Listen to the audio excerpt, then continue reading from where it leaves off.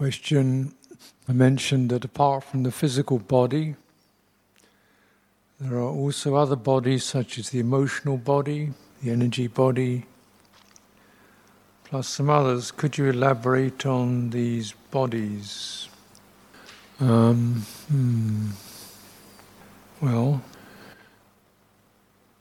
this sense, in the spiritual and contemplative traditions, the body really means something you're living within. For yourself, you're living within it. So you can have a body of knowledge, for example. And the word kaya, in Buddhism you have something like nama kaya and rupa kaya. Rupa kaya, form body, nama kaya, name body. Name body means the body of designations, I think nama. And so this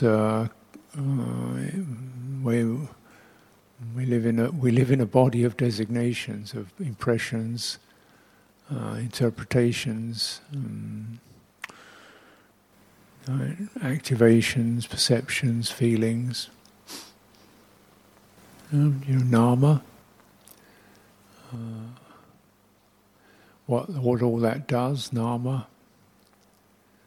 Nama, attention, intention, attention, focus, intention, certain motivation, contact impressions,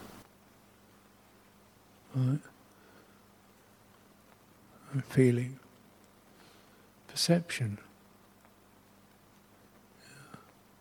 Yeah. So without that, where would you be?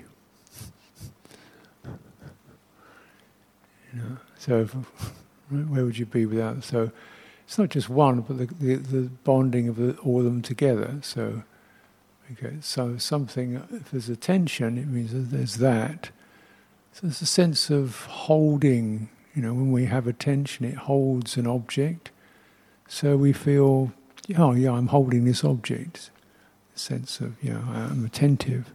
That's only just a little element of it. Intention is a sense of, I'm alive, I'm doing something. Feeling, I'm getting feedback from it. Meaning, I'm in this country, I'm whatever, my ideology or religion or however I designate, the meanings I have in my life. And contact impressions are constantly, you're here, this is touching you. So all these accumulated together give us the sense of living in a world, right? Yeah? Do you understand? Now if there were no contact, so you imagine floating in outer space, you may be no contact. How would you know where you were? First of all, no physical contact. What about no visual contact? How would you know where you were? Right?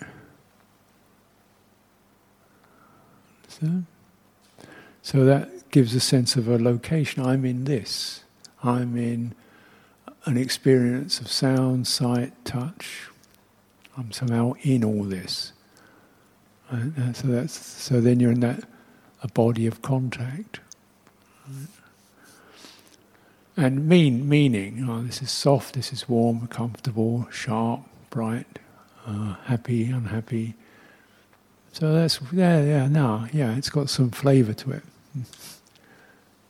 Without that, how would we feel we are anywhere? So that becomes a kind of like your body, in a sense of you're in that. And no matter where you go physically on the planet, you're always in that realm of contact, impressions, sights, sounds, touches, feelings, and so forth. Now imagine any of that goes. Where are we? So that you could say is a nama kaya, body of designations, of impressions. And any one of them can go, and any one of them are all changeable, right? You don't have the same contact changes. You don't have the same sights, sound, they all change, and yet still, even though they're changing in specifically, the general impression comes of I'm in this. So that body of knowing, of designations, locates a self within it. Okay? Now, if we... the anatomical body, or rupakaya, which again, though we may say, oh yeah, I have this body, yeah. Well, are you sure? So, how about your gallbladder?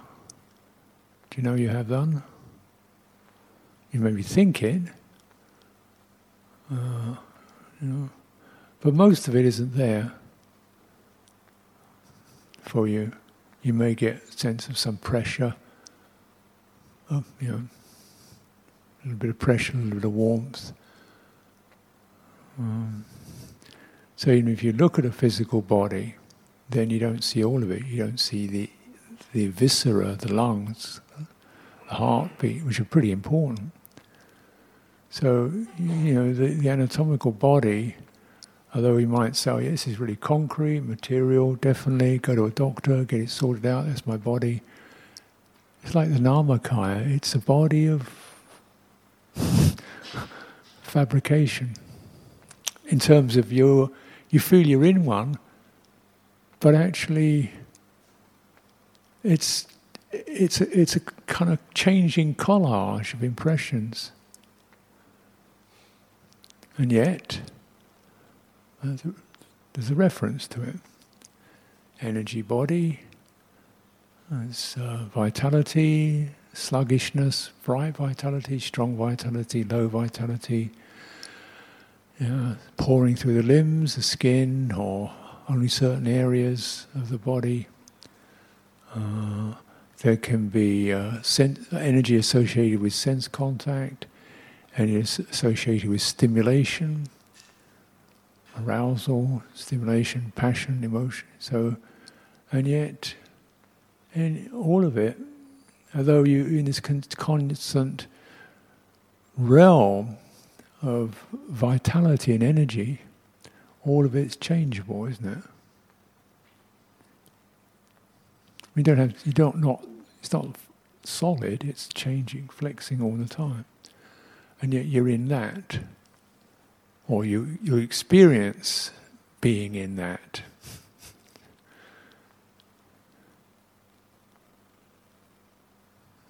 You experience being in that. But that you're in, that energy body, or that anatomical body, or that designation body, is constantly shifting and changing. So, what are you in? How solid is the one who's in it? Is there anybody in it?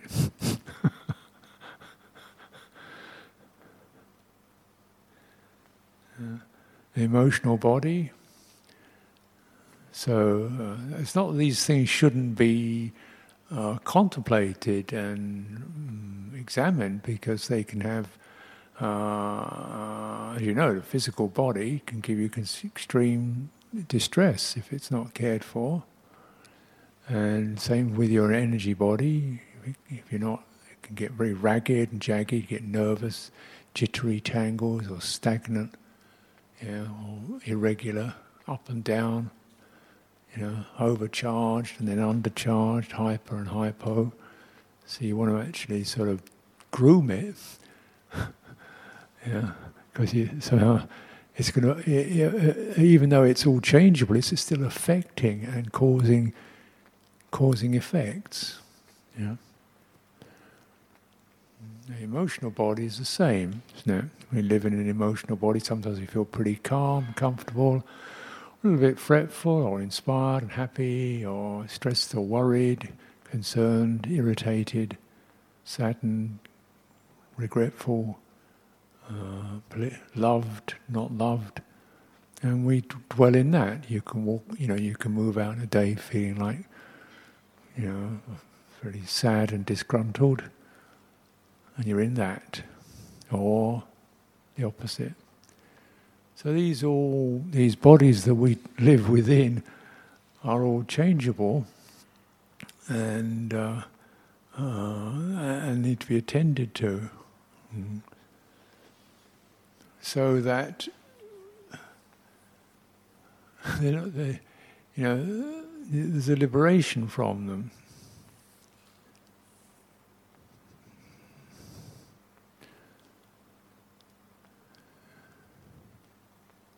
Because if they're sort of if they're not in harmony, then you get this so much discord, emotional discord, like in conflict with emotionally in conflict with other emotions. Like I'm depressed, I'm sad, I'm depressed, I'm trying to pick myself up, or I'm really excited and happy, I really want this to happen, but at the same time I don't feel confident.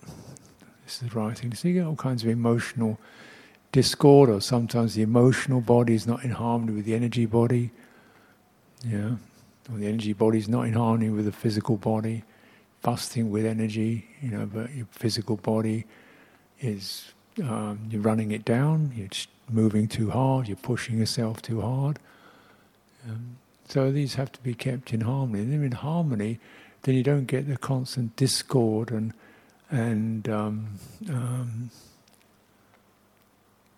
need to keep sort of dealing with them.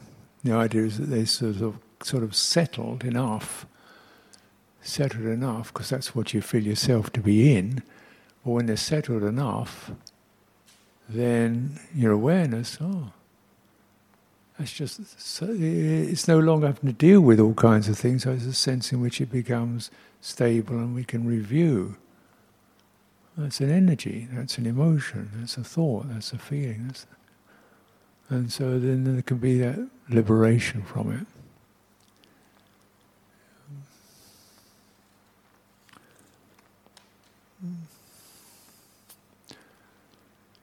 But they do become overwhelming.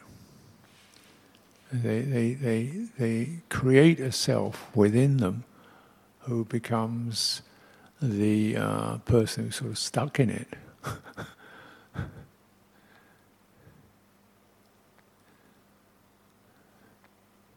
So our practice is one of working with it, and so that there can be that loosening and freedom from it.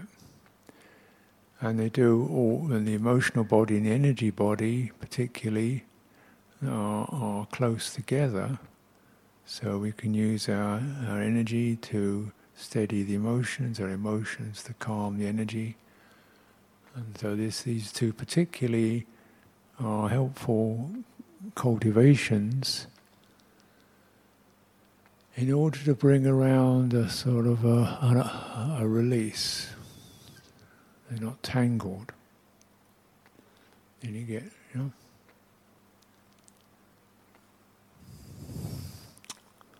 And for sure, if your emotional body, your energy body are in disharmony, it's going to affect your physical body.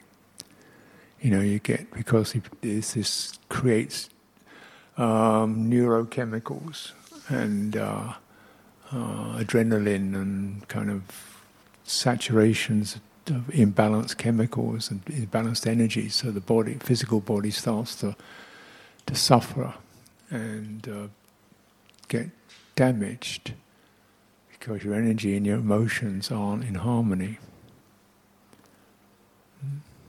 Yeah, kind of obvious, isn't it? Really, why people burn out through stress. Nervous breakdown, broken heart. The emotional body is considerably shattered, broken heart.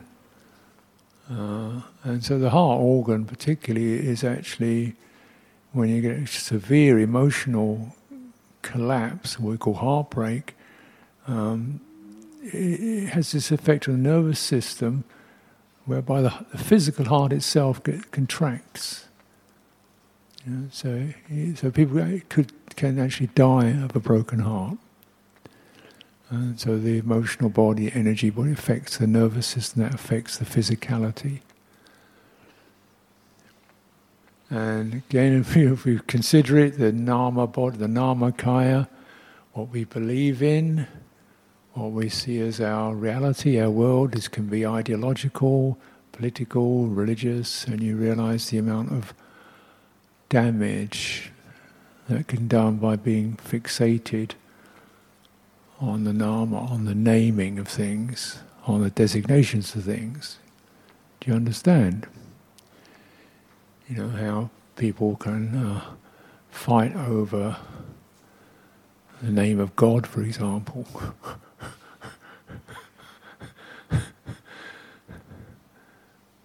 Or which God is the best one or the right one.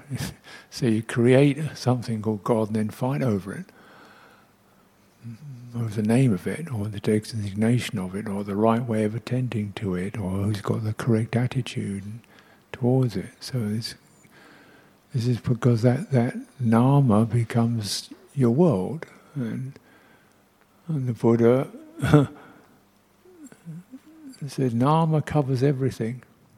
The world is tangled in nama. Nama is like a net that covers everything. The world is dominated by nama, dominated by our beliefs, our prejudices, our customs, our attitudes, our resistances, our views, our fixations, our obsessions, our resistance, our blind spots.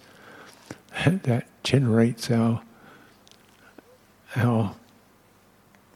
world, that we live in.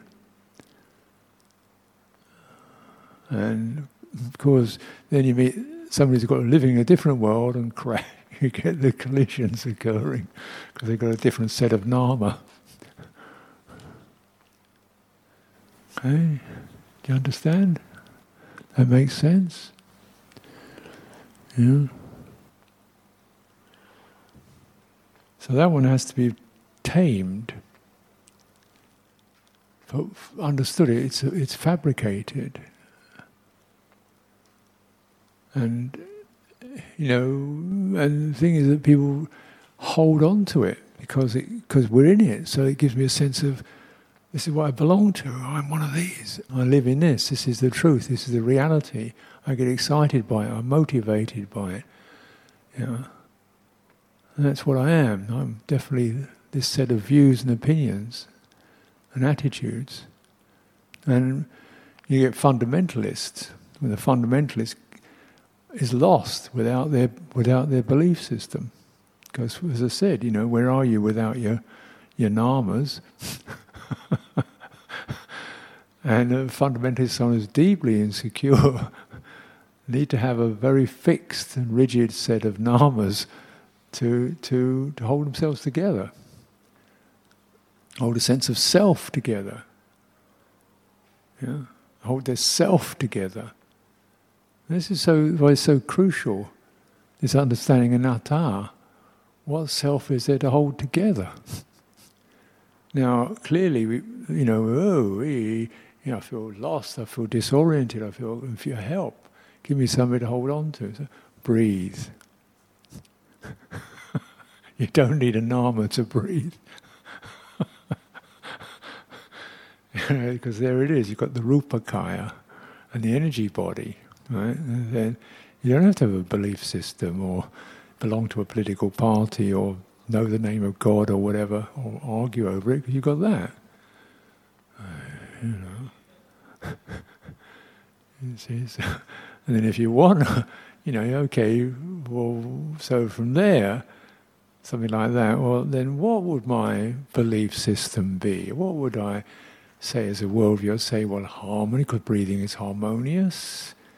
It's free, it's vitalizing, everybody has it.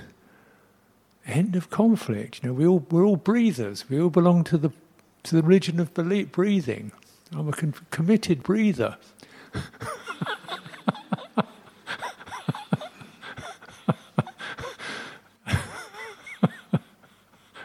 It's kind of ridiculous, isn't it?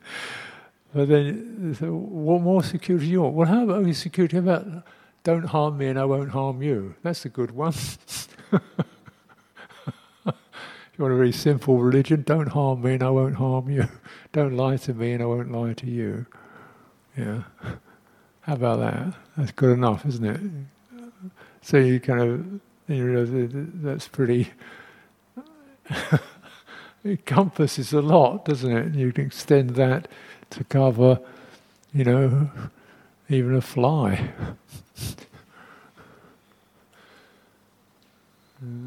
So then, you see the body of wisdom.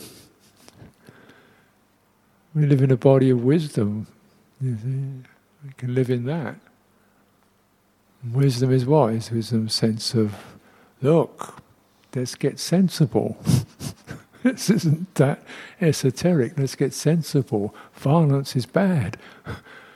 Fix it. Tolerance is good. You know, we all breathe. Everybody fears pain, and let's not cause it. Everybody, you know, feels distress. Let's not cause it. Let's be cured. Let's be part of the cure rather than part of the problem. This is wisdom. Let's end suffering.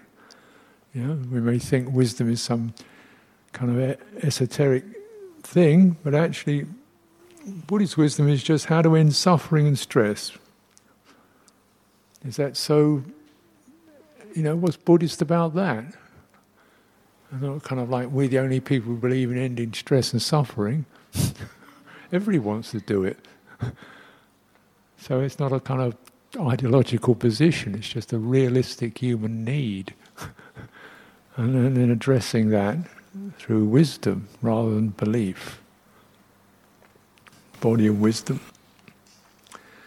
How does a sotapana, stream enterer, still have conceit as a fetter, though they have uprooted self-view? So here we're getting into a bit of parlance, Buddhist terminology. Sotapana is a much treasured term.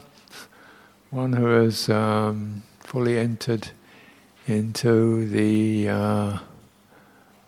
recognition of Dhamma, of there being, if you like, a wisdom body to dwell in. We're not just scrabbling around wondering what on earth's going on and where to go. We've got something, this I feel, you know, I can trust this. I'm in something I have trust and confidence and freedom from doubt or freedom from lack of confidence. One is confident. And for this means because this goes along with, well, so doubt, this lack of confidence means lack of confidence, you don't really have something that just speaks, that you, oh, that's right, it's absolutely true. It speaks for itself. I don't have to prove it or convince myself, it's just, there it is, you know.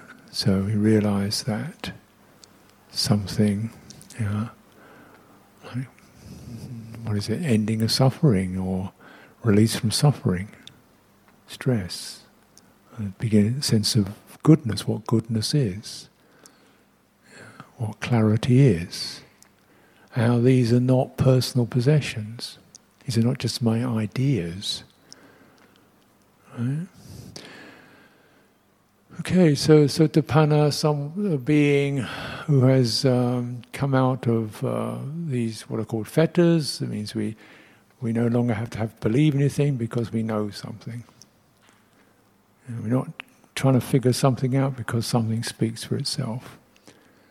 You know, the elements, for example, it's just okay. And so the fetters are, first of all, the Sakkaya Ditthi, the sense of personality view, it's sometimes called that, which means the personality is a social construction.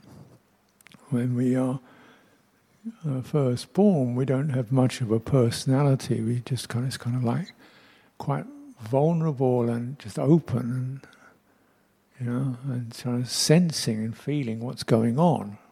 Clearly, we can't think very much. We haven't got the thinking system together. So it's just, well, wow, pleasure, pain. Okay.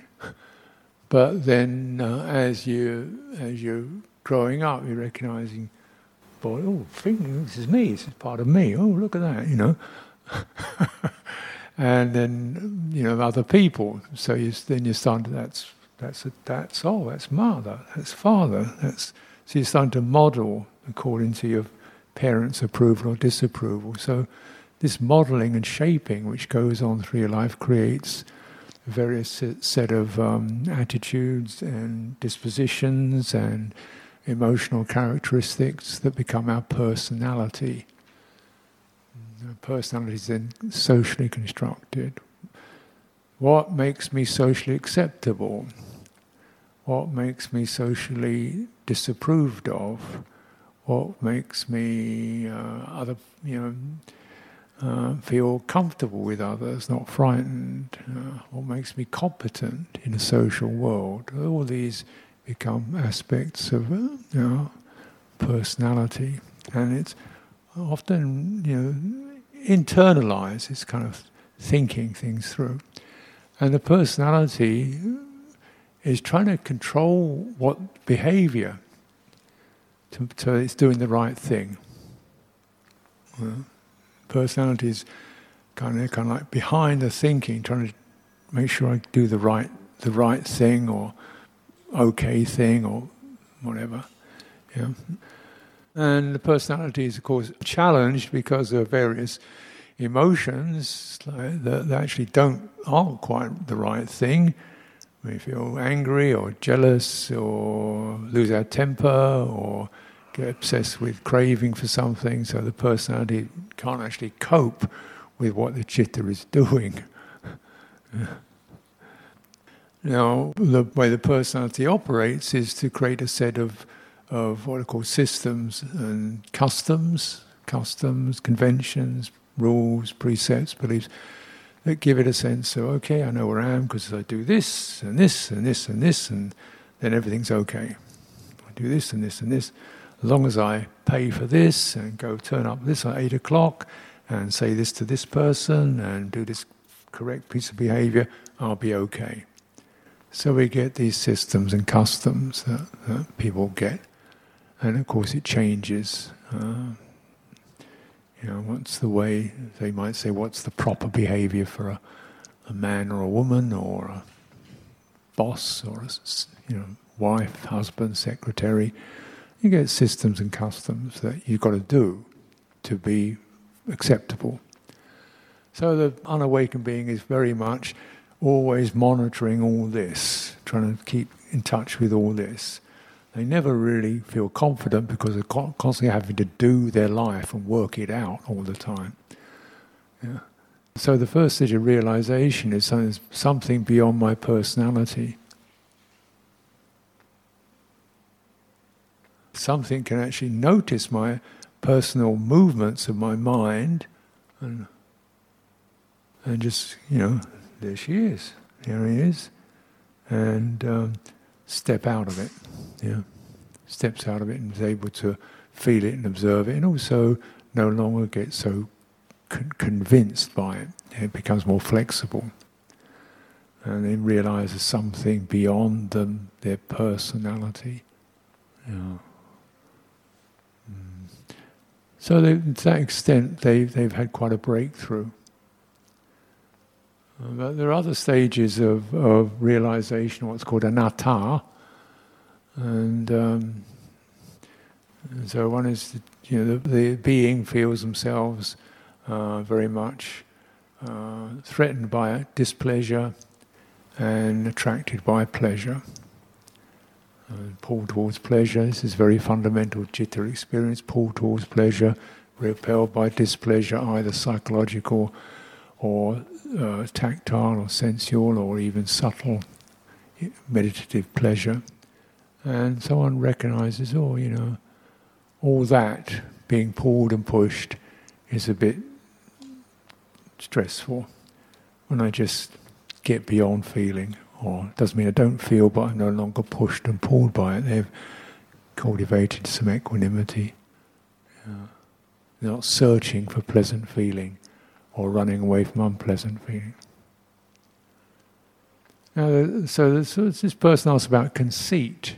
conceit is conceiving oneself to be something. So if you conceive yourself to be a sotapana, that's conceit. If you conceive yourself not to be a sotapana, that's conceit. As you conceive yourself, you think, oh, I'm one of these. How long will it be before I'm one of those? Will I ever be one of those? So all this is conceiving oneself, right? Manyati. Mana, it's called.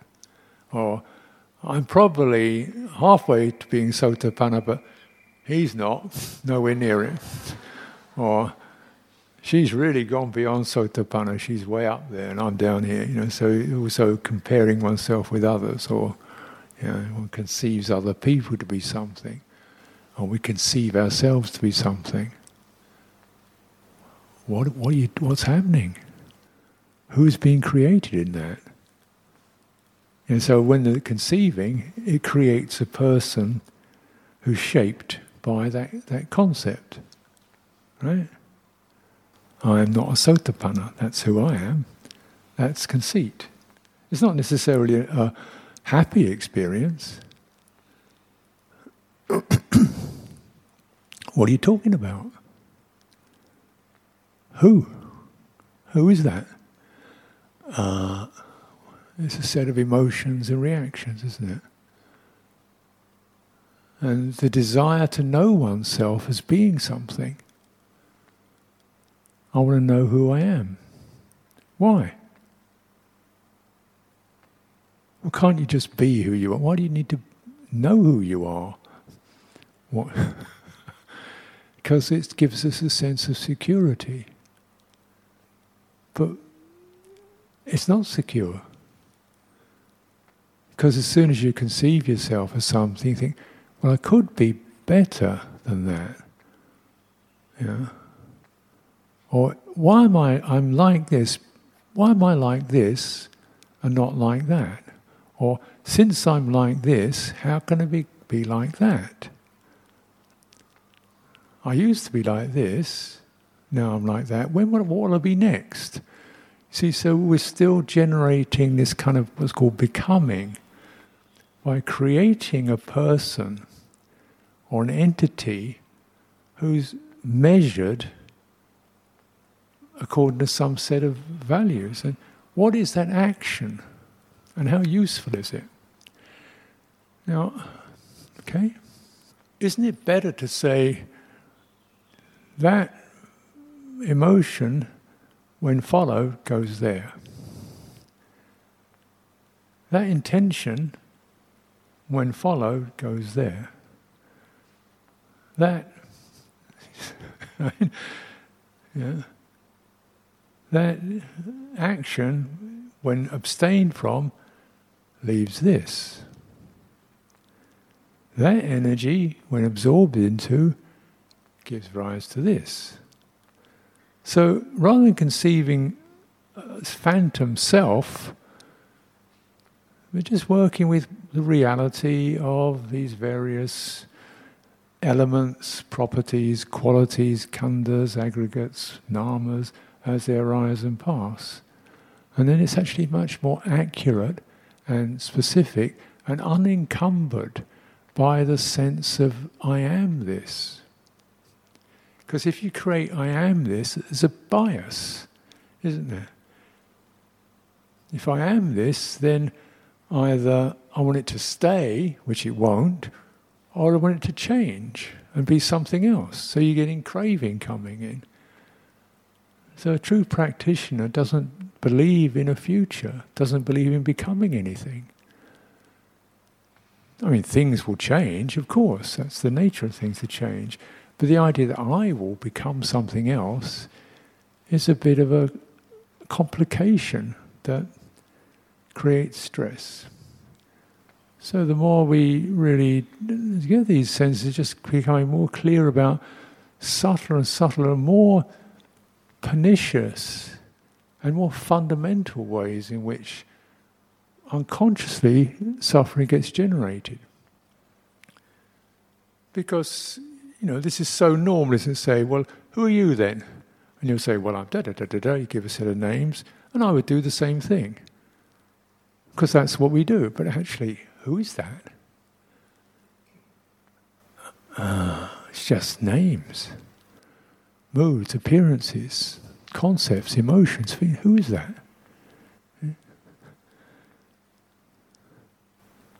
Right? So we don't. So this actually that just creates an unnecessary entity that becomes a burden.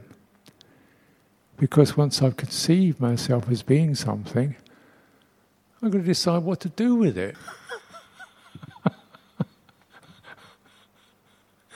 Isn't it better just to sense this emotion needs to be calmed? This emotion needs to be encouraged. Isn't it more accurate to do that? Yeah.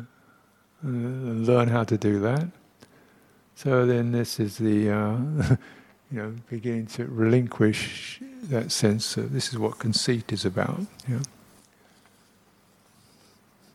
So someone says there's a very strong not enough mind, like not still enough, not alert enough, not calm enough, not practicing enough during the practice. How am I shift this negativity to a more positive chanda motivation? One must recommend very thoroughly the quality of Dhammavijaya exploration. This fundamental enlightenment factor called Dhammavijaya exploring the not enough. Yeah. So not still enough. Okay, it means one wishes for greater stillness. One wishes for greater stillness. Okay. That wish for greater stillness, okay, does that have the ability to create it? Yeah. So wish for greater stillness, if that's what you wish for, try to understand why you wish for it, what you're seeking. Ending of suffering and stress. Ending of suffering and stress, this is the thing.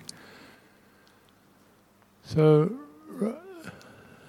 realistic, so just beginning to sense, well, first of all, ending of suffering and stress means craving for something that isn't here is suffering. Craving for something that isn't here, wanting something that isn't here to be here, is already suffering. If it's a feeling of something feels unfulfilled, maybe I just need to put more little open into that and explore, what does the citta need? Not what does it want, what's needed. Might say first thing's needed perhaps is acceptance of how it is now.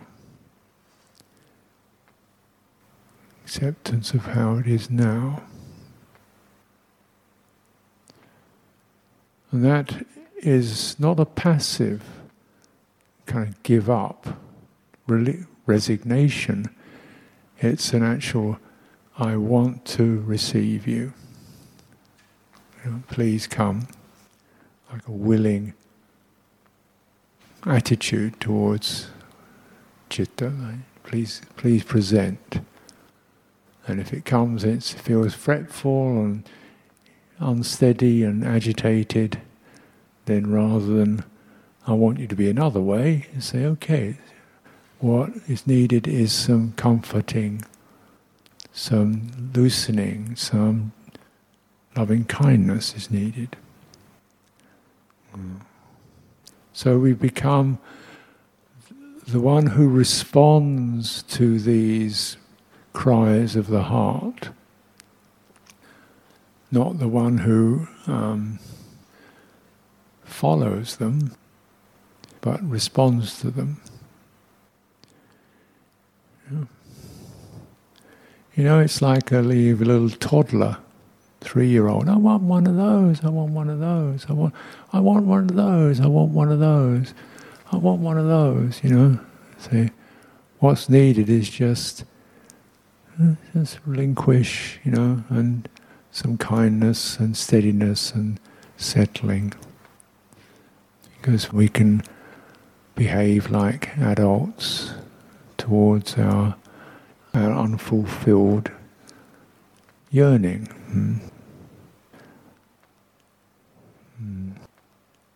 That does require some motivation, to respond to this sense of inadequacy, because the personality is always inadequate, and conditions always are unsatisfactory. But the great heart extends in order to not resist and not adopt the unsatisfactory as myself. The one that it's not enough is not myself, it's just a program. It's not actually myself, it's just a program of agitated chitta. Agitated chitta needs goodwill.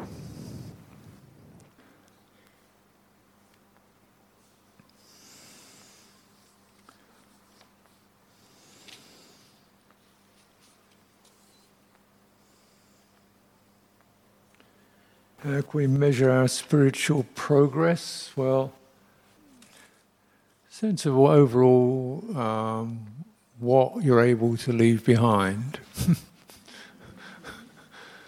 So I said, there's a saying with walking meditation, as you're walking, you're leaving behind. You're leaving behind. You're leaving behind. So, as we you look into this, even the Buddhist terminology, it's always about what's been freed from, what we've left behind. We've left behind doubt, we've left behind aggression, we've left behind intoxication, we've left that behind, we've left that behind. We've left behind regret, we've walked past our guilt and fear, we've left behind our self-criticism and agitation, we've given up fantasies. So the more you consider the progress, it's more useful to think not of, I've got this, I've got that, which can be a little bit deluded and inflationary. Just think of what you've dropped. That's more sane and more safe. And generally I think you can, because am I a sotapana? Don't worry, just think of you don't harm creatures. Good for you. Most people kill creatures. You don't swear, you don't abuse, you don't drink. You've left that behind. Just count those, and to that extent my mind is liberated from ignorance and craving. What a blessing. That's how you measure, if you need to measure. And it gives you a sense of comfort and contentment and accuracy. This path is the way out of suffering. It's not the way into something, it's the way out. What we enter grows ever more mysterious and ineffable as we leave more and more things behind, till we really have no way of defining it, apart from peaceful. Okay, I'll leave you there for today.